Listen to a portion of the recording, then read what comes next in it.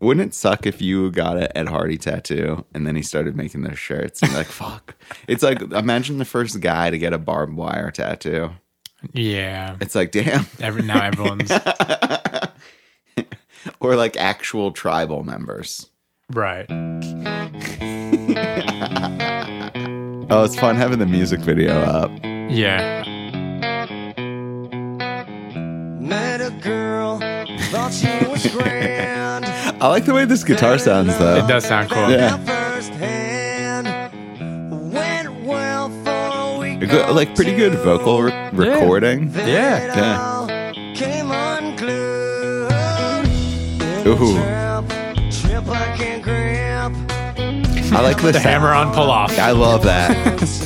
I always felt like the song was connected to that Violent Femme song, Blister in the Sun. Oh. It's just like got this like Yeah. kind of major tonality. Fucking hates me. Oh, yeah. And it's also weird. Just she fucking hates It's like a down chorus on the first chorus. Yeah, I was going to say something I really like about this song is the build and that guitar sound. Yeah. Top right. Yep. like I had none. And ripped them So good. away. It's just drummer. For about an hour. Oh my god. I think he's playing a Spectre bass Yeah. there. It looks cool. Yeah, there's something fun about this type of music where it's just like, it just doesn't feel that serious. I know. But it still feels like real. It's just like not profound. It's like some moments of life, they happen, but they aren't that serious. Right. She fucking hates me. Yeah, it's like there's such a nice flow of this tune.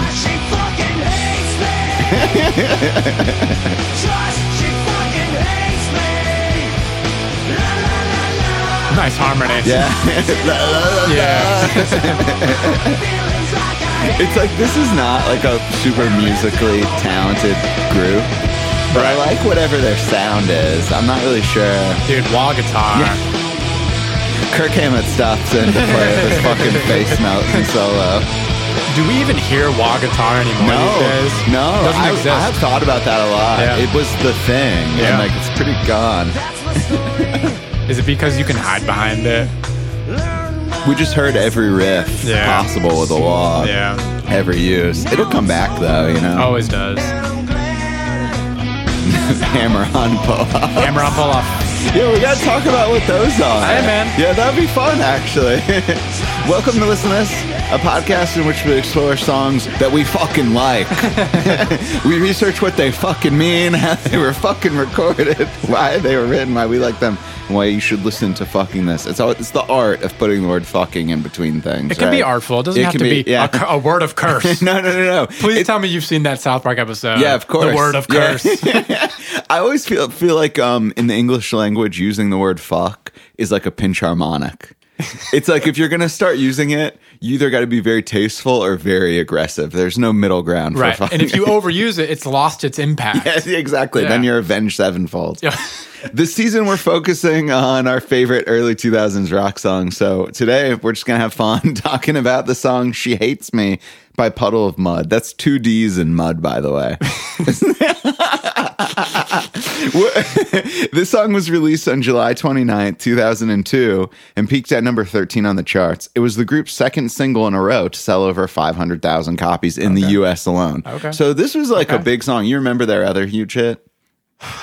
Can you take it all away? Wow. I wouldn't have thought I would have thought that was like Three Doors Down. Yeah, because it seems a little bit more Yeah. like serious. Like the Yeah. video had his like little kid in it, and like got you. it had that nice little natural harmonic Oh, nice. kind of intro thing, yeah, which yeah. was cool. Oh, yeah. Some very like year 1 through 3 guitar level techniques in Puddle of Mudd's catalog. Love but that. they do a good job. I'm Love not saying they've only been playing guitar for a year. But, No. but maybe.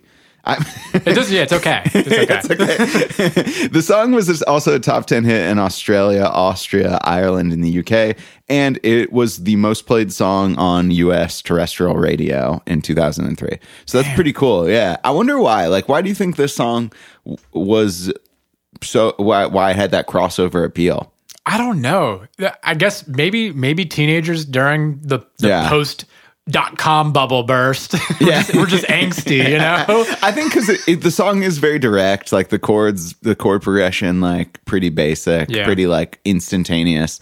It's like a song, and like, you know, the lyrics are pretty funny. They are. She fucking hates me. It's pretty good. I think it's like a song where it's like, this sounds like a song that has been heard before or written before, like many times. Right. It almost feels like the whole song is a cliche. Right. But then the like, she fucking hates me. It's like, I'm going to use fuck around a cliche, which automatically makes it something different. Like I'm subverting the obvious expectations. Yeah, and it also goes to like the testament. You know, the whole like songwriting thing. Of like, oh, like the next time this part comes around, can the crowd sing along? Or can they sing it by themselves? And this is perfect for that. This is a perfect example of that. They did a good job. I actually really like this band. We'll get into them a little bit more. I'm into it. The song was written in 1993 and released in 2002.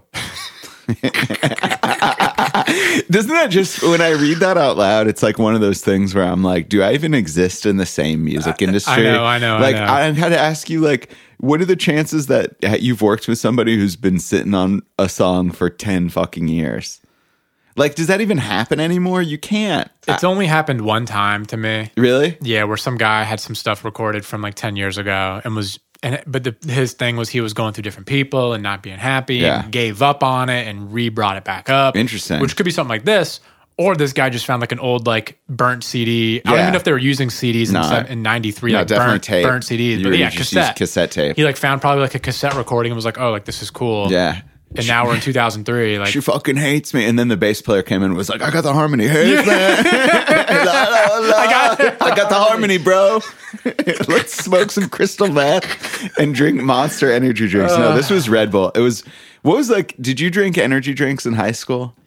The only energy drink I had, and I didn't know it was an energy drink, was I didn't realize Surge was an energy drink. I didn't know it was either. That was like more when I was a kid, like young kid. It was like I think it technically was an energy drink. It just wasn't really marketed as that because I feel like maybe parents would have been afraid of it or whatever, but that was an energy drink. I'm talking about the classic era, the American new wave of American energy like drinks. Full Throttle, Monster, Rockstar. I never got into Red Bull. it. Yeah. I don't know.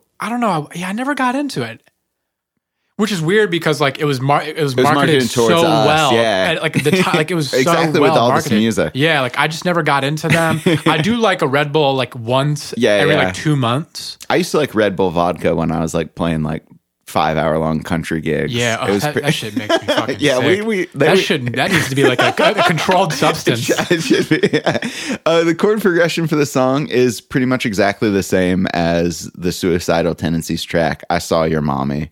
And they're like a grunge band. Obviously predates Puddle Mud. A lot of people think Puddle Mud plagiarized the track. I think probably, if I had to guess. Probably. I'm a big believer in plagiarism. But check this out. When did the other song come out like in 93? I actually don't know. We should probably look I wonder if they predated them and there's a cassette recorder. Oh, nice. So that would take that to the bank. I mean, the song did a lot better too. Yeah, that's always a nice like. So they win.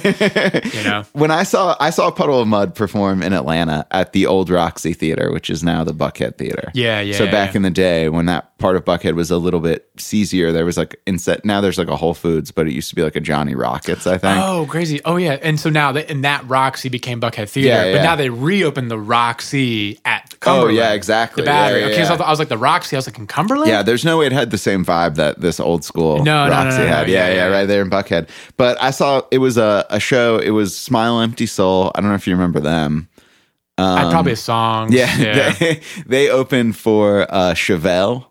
You remember them? And then Puddle of Mud was the headliner. Sick. And it was a great fucking concert. That's everyone brought it. Puddle of Mud sounded good. I believe it. When they played this song, they tied it in a medley, like they did like one of those with Summer Nights from Greece.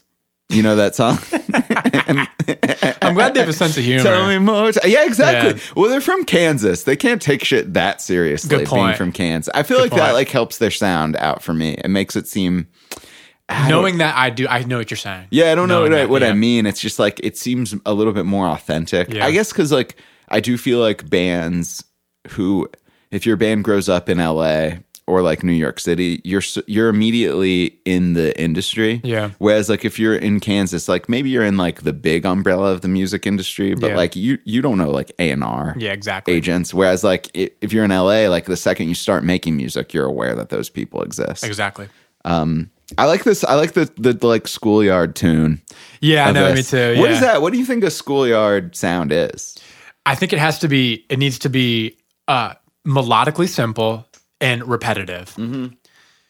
That is like the schoolyard thing. It's almost like, like working on the railroad. Mm-hmm. It needs like that style of, it needs like the message needs to be very simple, and then the melody needs to be very simple. Oh, it's funny when you think about it. It's like some of that schoolyard stuff is actually like the most well-written music of all time. Like the tune of Happy Birthday, for example, is like perfect, right? You have it presents it, and then it kind of does a slight variation. Then there's like a modulation, and then it recapitulates. It's like that's like a perfect example of like, and it's kind of how the song does. Melodic line, exactly. The whole first chorus is different from the whole second chorus, and I love the idea of a down first chorus. Yeah, I think it's how cool. many times does that happen? It never really happens anymore, but it's a really good idea. Yeah, that was like the main thing I want to talk about. You is like the pacing of the song is so cool. Yeah, how it just like keeps getting more angsty, more loud, got all that stuff going on. It's kind of like when you get angry. Yeah. Like the more you think and stew on something, the you fucking angrier you get.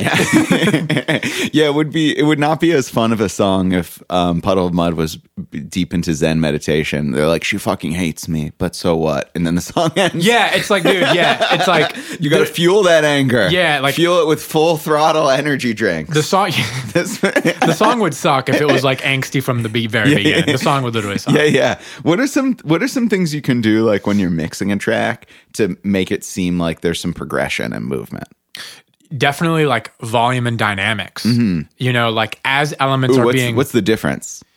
So volume, right? Yeah. So volume, I could like when you think about volume, it's like during the chorus, like this chorus has X volume, and now the transition between that first verse to the pre-chorus to the chorus, that's the dynamic. The dynamic is talking about the change in the volume. So dynamic is like referential, whereas like volume is just kind of like absolute. Yeah, exactly. Yeah. Like the verse is at this volume, and now the dynamic, when the chorus comes in and the chorus is huge, that's a huge dynamic change. And like, yes, it's a huge volume change, but the term we say is like, this is a dynamic change. Yeah, that's a really good explanation. Yeah. And then I was going to ask you, like, what the fuck are hammer-ons? Like, we hear that in the song. Hammer-on it's like pull-off, it's definitely like when you play guitar and you strike the note once, and you're like fretting a note, and then you take your fretting hand and you just hammer the fuck on with a finger to another note. But like, who do you think came up with that idea, and like, what is it supposed to emulate? Because like, do violinists do it? I think violin players can definitely do it. What's different, I think, about violin, and I'm not a violinist. Yeah, I know. I'm just the way that they can continuously, they can continuously articulate. Whereas the guitar, you only strike it once, I guess, unless you're tremolo picking. Like you're just going like. I feel like, and I'm sure like we'll probably be like corrected and like definitely like talked down upon by like the violin community. Yeah, I mean, fuck them. But I feel like can't you ever play anything in tune, violin community? Put some frets on it. Yeah, put some frets on it. It's like sometimes when I think about instruments not using frets, it's like, and it's cool. Like I love playing fretless stuff too. But it's almost like, imagine going to an accountant who's like, I'm not going to use a fucking calculator. Yeah, I know. That's not how we do it over here. But it's just like, we're just going to round. I just use an abacus. Shit. The couple of last things. Do you ever watch the show The Good Place? I saw a little bit of the first season. Tati watched the whole thing. It's an okay show. I know the basics. You got to ask her about the episode with this song. Oh, okay. Because apparently they used the song as an instrument of torture in hell, where it just plays over and over. And it's like, I wanted to like ask you, like, what would be your song to torture yourself, like, forever? A song that like I really fucking hate. Yeah, that would just make you like get angrier and angrier the more you hear it. That's another great question. Did you think about it? I have to really think. It's like I kind of think like the song "Sexy Back" would do it for me. I'm bringing sexy back. Like I don't hate the song, even though it's well noted on this podcast that we will never do a Justin Timberlake episode. But I think that like half step harmony, for like hours would drive me insane. I think I got an answer. Okay, what is it? And these could be unpopular, but I have an explanation. Yeah, it's your song. Yeah. It's your torture. Stairway to Heaven. Oh, nice. Or Bohemian Rhapsody. Oh my God, yeah, interesting. I do think that They're one listen songs. Yeah, for a while. They are one listen and then you songs. put it down. And then you put it down. You put it down for a few years. If you had to listen to those two songs on repeat forever, I think that would be torturous. Oh, we'll have to do an episode on Patreon about one listen songs versus everyday songs. I love that idea. I know what you're talking about because Yeah. like I could listen to like Signed, Sealed, Delivered by Stevie Wonder every day. It's not a problem. And I wonder if it's a length thing. That's good, dude. I'll have to get to that. Yeah, I like that. Well, shit. Here we are. New segment on the show. Funniest YouTube video comment. It goes out to, and I can't believe I'm about to read this guy's whole fucking screen name. 710-1998 Green Day. Was it like their birthday? I don't know. Does it look like a date? No. Who's born in the 71st month of the year? He writes, quote, "This is Nirvana if Kurt's parents had stayed together." Thanks so much for listening to this podcast. Please rate and review our show and help spread the word virtually or in real life. We got a playlist on Spotify. Follow that. We're on Instagram and Patreon. It's been so much fun making this episode. We're really happy that more and more people are listening. So thanks for spreading the word on listening to this. And thanks so much for listening to this podcast.